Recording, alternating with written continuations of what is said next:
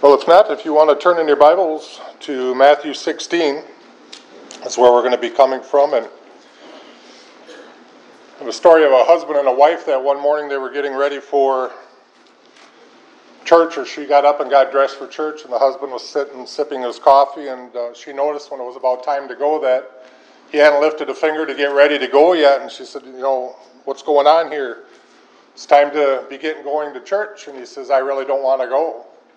And she says, what are you talking about? And he says, well, I can give you 3 reasons I don't want to go to church. And she says, well, what are they? And she says, the congregation is cold, nobody likes me, and I just don't want to go.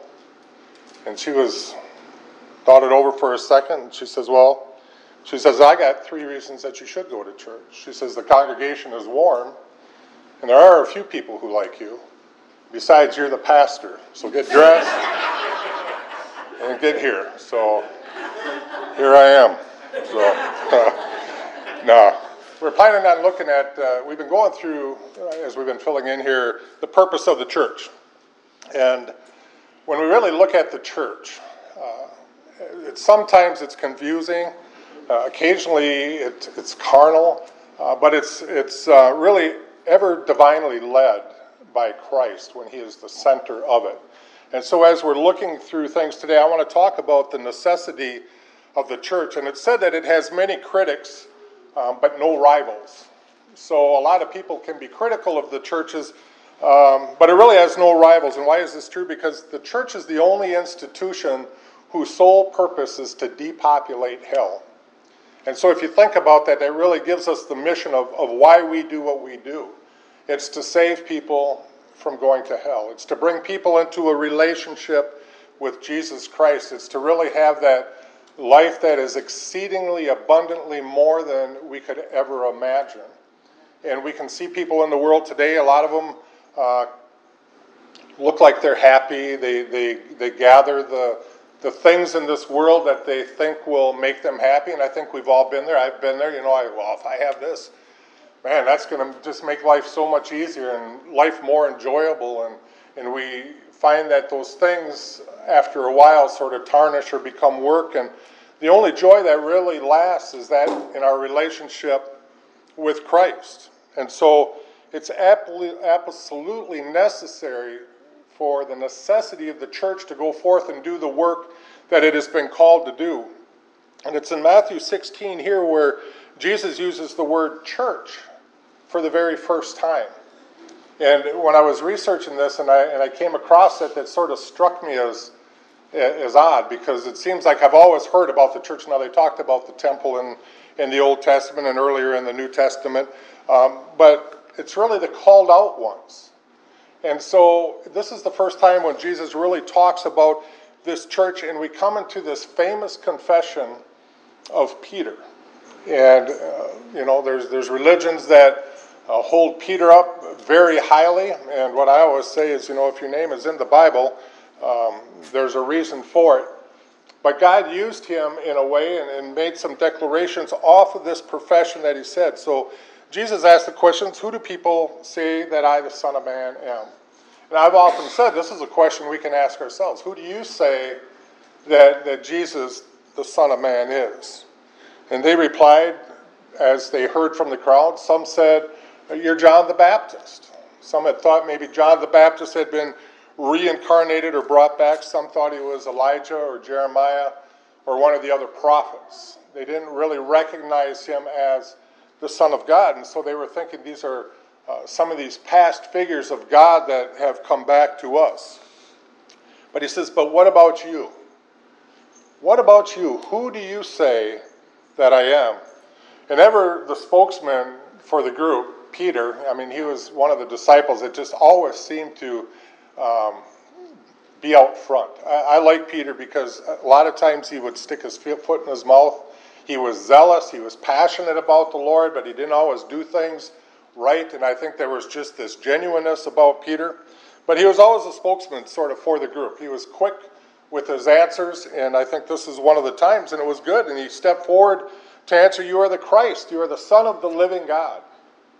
And what a testimony, or what a statement that was. And that really meant he was the Messiah, the anointed one. Peter was saying, I recognize you as the Messiah. You are the anointed one. You are the Son of God that has come to us. And so clearly, Peter in this instance had gotten it right. We've seen where Peter has made some blunders in the past, but this time he got it absolutely right.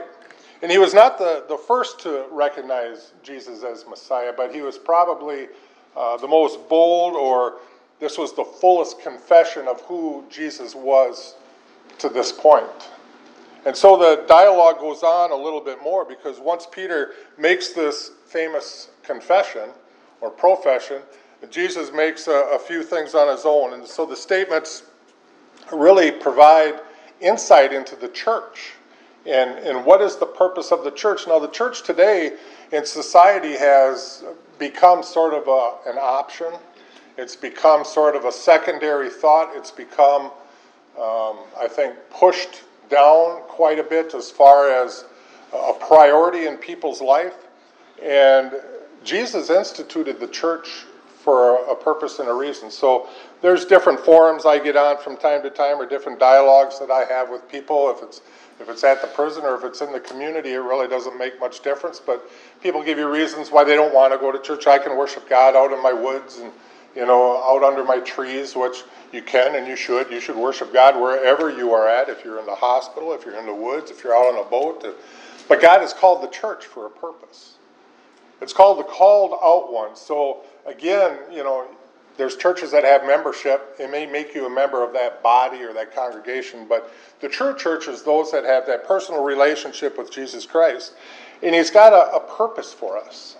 And we got to really understand that it's an important calling that God has on our life and that God has for us. And so Jesus makes these statements to sort of this fledgling group of apostles and followers that really a lot of times got stuff more wrong than right. And I think we can relate with that sometimes in our life. And we try to do things the right way all the time, but we flounder and we make mistakes and we get tied up in different things. But they were going to form this foundation of the church, of what we call the church today. And so Jesus has his thumbprint upon the church. And he's got a work that he wants the church to do. And it's a very necessity in our lives today. And we need to understand that. Sometimes as I've dealt with people, people will start raising their kids and their kids get young and they say, well, I'm going to let my kids make up their own mind, their own choice. And they're just little children. I mean, we all reach the age where we can make the decision of what we want to do. We know right from wrong and we know what we can do.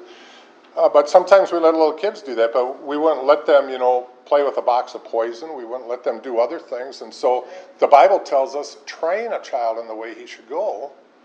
And the testimonies this morning about you young people are just, I think it's fantastic. And it's good to see families that raise their children in the fear of the Lord and in the glory of the Lord and in the word of the Lord, that they might know the goodness of God and to show that it's an important part of our life. And even like our story this morning about the husband and wife, many times the husbands don't go, and I shared, I think a few weeks ago, that story where the little child didn't want to go because dad didn't go. And mom said, well, dad used to go when he was your age. And so the little boy went and asked him, did you go when you were my age? Yeah, I went every Sunday when I was your age. And so he went back, told his mom, he says, well, I'll go too, but I don't think it's going to make much difference, because it hadn't made much difference in dad's life. So we are to be a light in our community. We are to reach out and make a difference in people's lives. We are to not just preach at them. We're not just to point the direction or tell them what they're doing wrong. I think there's enough critics in the world today. The Word of God speaks for itself. But he tells us to make disciples of all nations. That we are to go out into the world and walk along with people through their difficult times.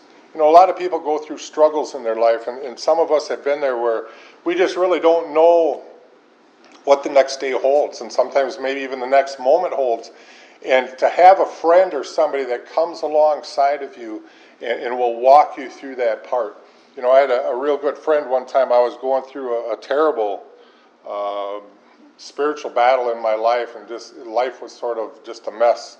And you know how that gets. And And he had called and wanted to get together. I was like, no.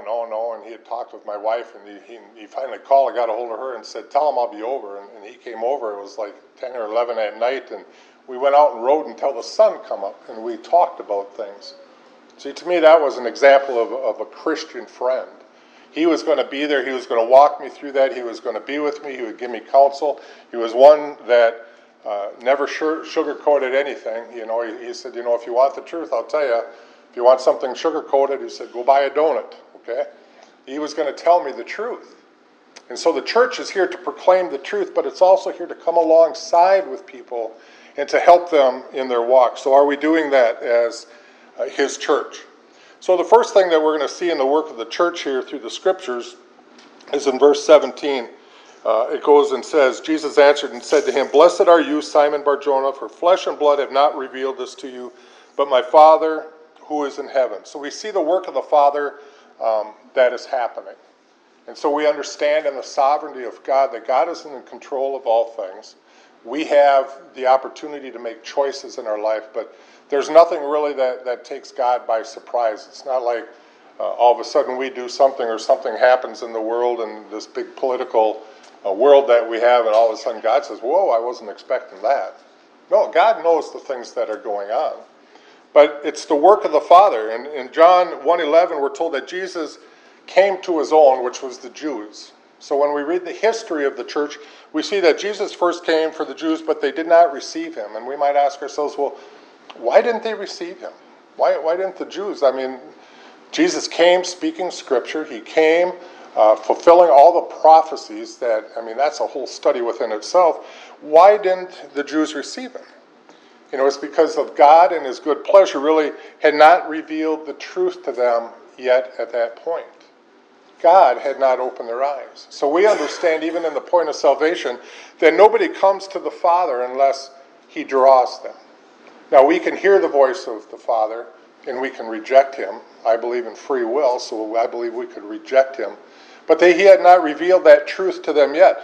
They witnessed Jesus healing the sick.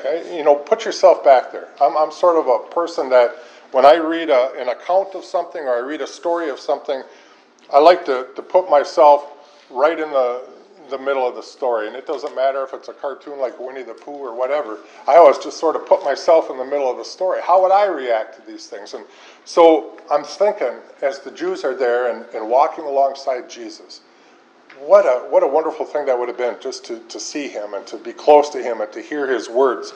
Someday we're going to be able to do that. But as these disciples and as these apostles and as these Jews and the Gentiles and Samaritans, as all these people were hearing Jesus, they witnessed him healing the sick. I mean, they were on death's doorstep and poof, be healed. And they were healed.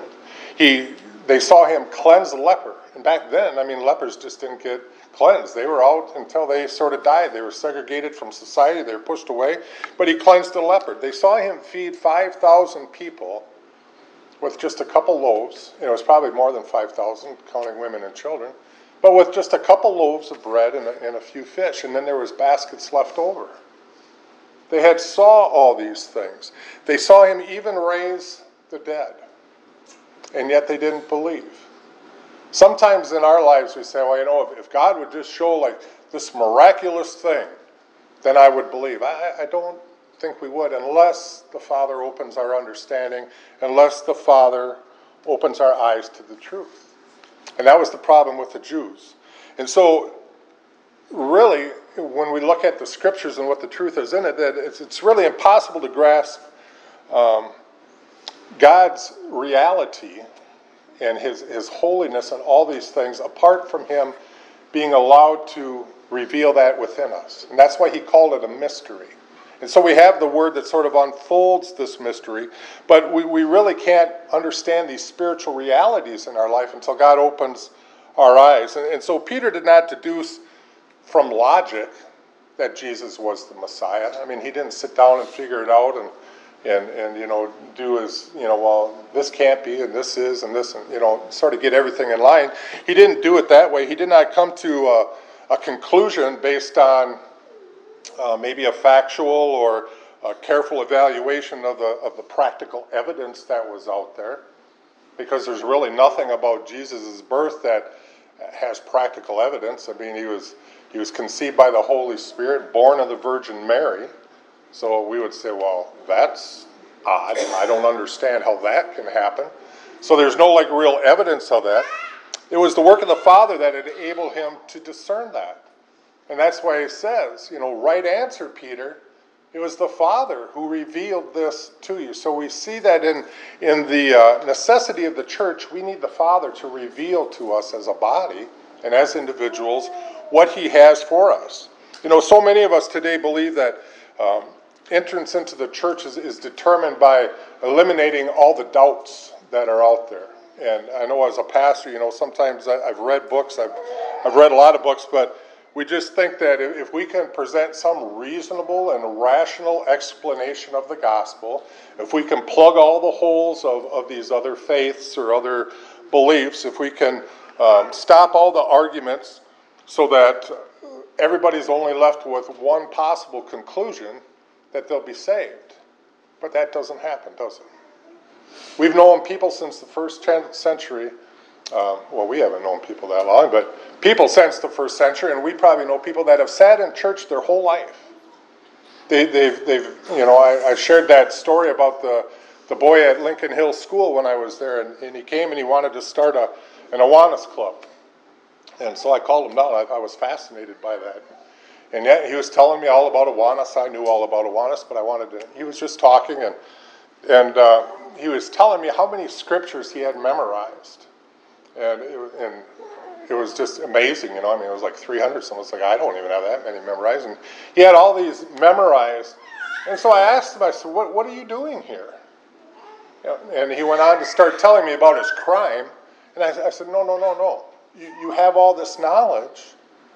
You got the Word of God memorized. What are you doing in this basically a maximum security juvenile prison?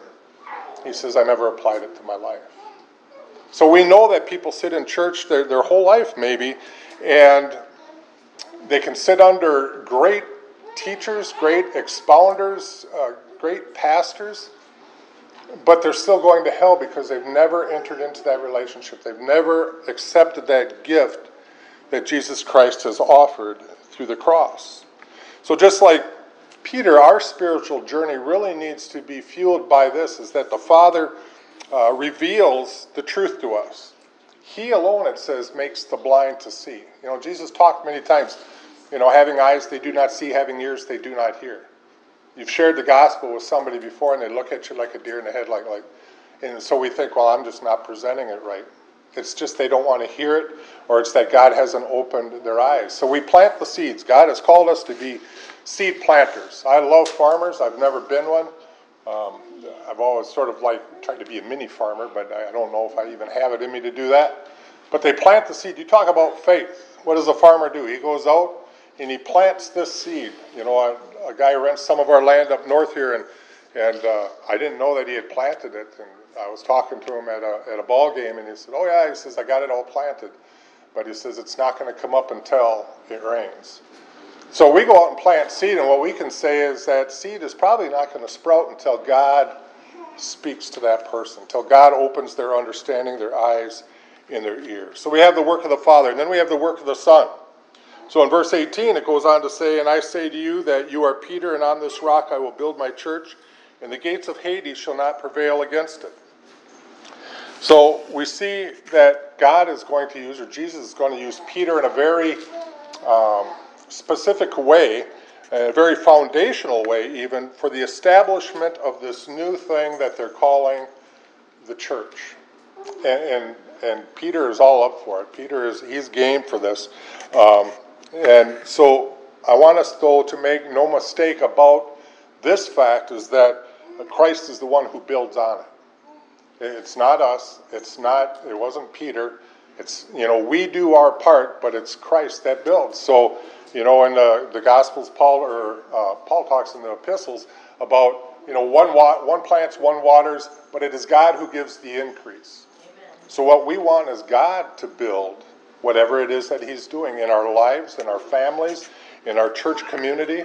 We want God to do the building of it. We are out there spreading the seed, and we're waiting God to rain His wisdom and His glory upon those things to make them sprout into doing what it is that He wants them to do. And so the word church really means the called out ones.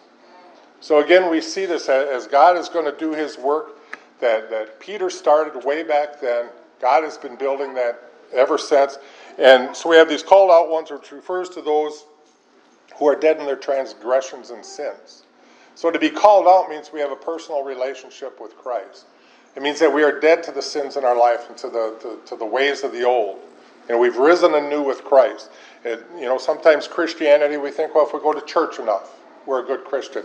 If we do enough good deeds, we're a good Christian. If we give enough money to this charity or that charity, certainly I'm going to be a good Christian. The word Christian means Christ follower. And so the question I always have with people is, are you following Christ? There's a lot of people that profess Christianity, and why are you a Christian? Well, I go to church. Well, why are you a Christian? Well, I believe in God. Okay, well, even the demons believe, and they tremble. A Christian is a Christ follower. That means that we have Christ as the priority in our life, and we want to follow Him wherever it is that He calls us to go. Is it easy? No, it's not easy. If being a Christian was easy, everyone would be one. And we see really a decline somewhat in Christianity as the world polarizes more and more. Are you a Christ follower? Are you alive in His Son, Jesus Christ? And that really becomes the question. We're told by Christ here that the gates of Hades will not prevail against His church. Hades is a little different than hell. Hades is this. It's the realm of the dead.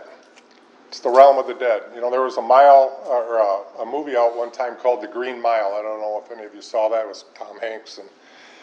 But it was about death row sentence. And they had these guys on death row, and they used to call them dead man walking. So, because they were sentenced to death, eventually they were going to be executed. When we look around the world today, those without Christ, they're really dead men walking. They're dead people walking. But it says that this world is not, or the Hades, it says the gates of Hades, which we could say, again, is the realm of the dead, are nowhere going to exercise its power over those who God has called, over the work of God. God's work is always going to prevail. We can read the statistics and say churches are getting smaller, and how many pastors retire or resign because of the stress, how many churches close their door every week. But God has given us this promise that His work will not be stopped. So a lot of times, some of those churches and some of those people, they're not relying on God, they're relying on themselves, or it can be a profession, or it can be whatever. But Jesus gave that promise that the gates of hell will have no power over those who have called on His name, so those that are saved, and who have received the gift of life through the sacrifice on the cross. So we have nothing to fear from the world, but we are called again to be lightness into the darkness. And it's amazing, you can have a dark room, totally dark. If you could black out this whole room and have it just pitch black, and one person was to light a little tiny match over in the corner, we would all see that light. See, there's power in light, and there's power in Christ and what He has called us to do. And so we have the work of the Father, we have the work of the Son, of course, is the redemption, and then we have the work of the church. And so in verse 19 it says this, "And I will give you the keys of the kingdom of heaven, and whatever you bind on earth will be bound in heaven. Whatever you loose on earth will be loosed in heaven also." So Peter is given this authority to declare that which God has called him to do, entrance into the kingdom. But it relates totally to the preaching of the gospel. See, the key to everything is the Word of God. The Bibles that were given out, I pray that you read those and that you mark those and take notes in those things. And each of us, should have Bibles. I know there's so many different versions today. Sometimes people don't always carry their Bibles with, but you need to spend time in that Word, because that Word is really the key to things. And though Peter declares these things, God grants entrance to and exclusion from. It's God's Word that shows you how to get in and what will keep you out. And so later we see that Peter uses the keys of heaven, of the kingdom of heaven, to open the doors to the Jews. So if you were to look in Acts 2, the book of Acts is sort of about using these keys that God has provided Peter. So he opens the doors to the Jews in Acts 2. He opens the doors to the Samaritans in Acts 8. He opens the door to the Gentiles in Acts 10. And once Peter has done this through Acts, you actually see Peter's role diminish more in the Scriptures. See, sometimes God calls us for a purpose and a reason. And Peter was fulfilling that which he had done it. Because once the doors are open, keys are no longer necessary. Have you ever thought about that? That's why a lot of people, they leave their house unlocked. I don't need to carry keys around. Once the door is open, once the key is used and it's open, there's no need for that. And so Peter opened up the doors to all this. A.T. Robertson said this. He said, "The same power given to Peter belonged to every disciple of Jesus in all ages." Do you know that you had that same power that Peter had? The same power that Paul had and James and the disciples? The same abilities that the women of the Bible had when they went out and shared down by the riverbanks and the studying of God's Word? We have that same power that God had given back then to share that gospel. We can stand boldly and proclaim the gospel message. He is the first to bring the good news to these people groups, but he certainly wasn't the last. And so the necessity of the church is this, is that we need to continue on. That responsibility falls on the church. It falls on us to go out to a lost world, to go out to people that are searching and trying to find fulfillment in all these different things, and share that gospel message, that message of hope, of love, of grace, of mercy. We show them what Christ has done for them. We dare not drop the ball on this, because this is what we have been called to do.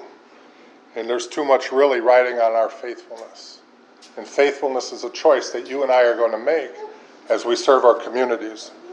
I wanted to close by sharing a story that was, I think, very appropriate to maybe what we see going on in the world today with some of the churches. But it says, on a dangerous seacoast where shipwrecks often occurred, there was once a crude little life-saving station. The building was no more than a hut, and there was only one boat. But the few devoted members kept a constant watch over the sea. With no thought for themselves, they went out day and night, tirelessly searching for the lost. Some of those who were saved, and various others in the surrounding area, wanted to be associated with this station and give of their time and their money and effort to support the work. New boats were bought and new crews were trained. The little life-saving station grew. Some of these new members of the life-saving station were unhappy that the building was so crude and poorly equipped.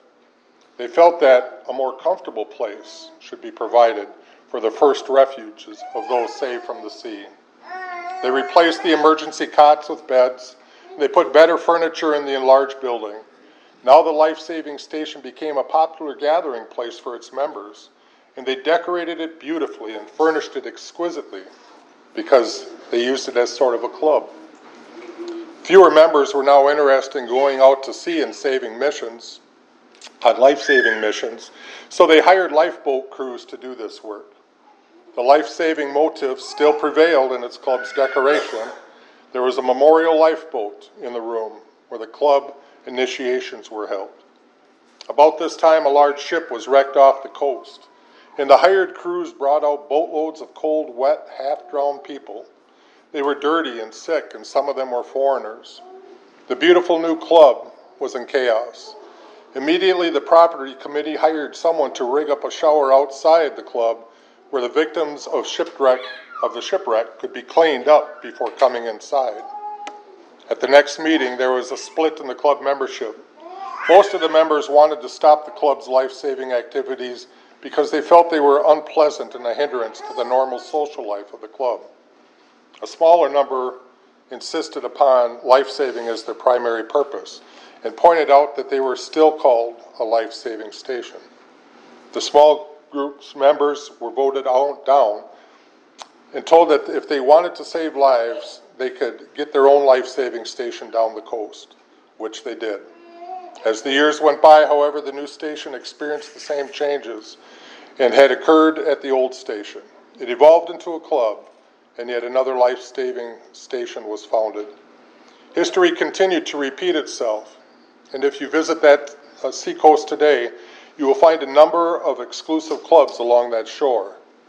Shipwrecks still occur in those waters, but most of the victims now drown. Are we a church like that? Because that's what's happening to the churches today. You know, when we look and see who God has called for us to work with, I saw a little a statement that I just want to close with, and it said, we spend most of our lives avoiding those people who Christ came to save. Are we out in the highways and the byways? Are we out reaching to the lost? Or have we become more of a social club in our goals, in our missions? I would pray that we haven't, and I don't believe that we have. Like I said, we have 2 men out today doing that. We have community Bible studies. We have these things that are going on. We need to reach out to those that maybe the world looks down upon, because Christ has said His mercy is rich, His grace is overflowing, and His love is incomprehensible. Let us pray. Father, we thank you, Lord, again for the Word of God. We thank you for the calling on Maple Grove here.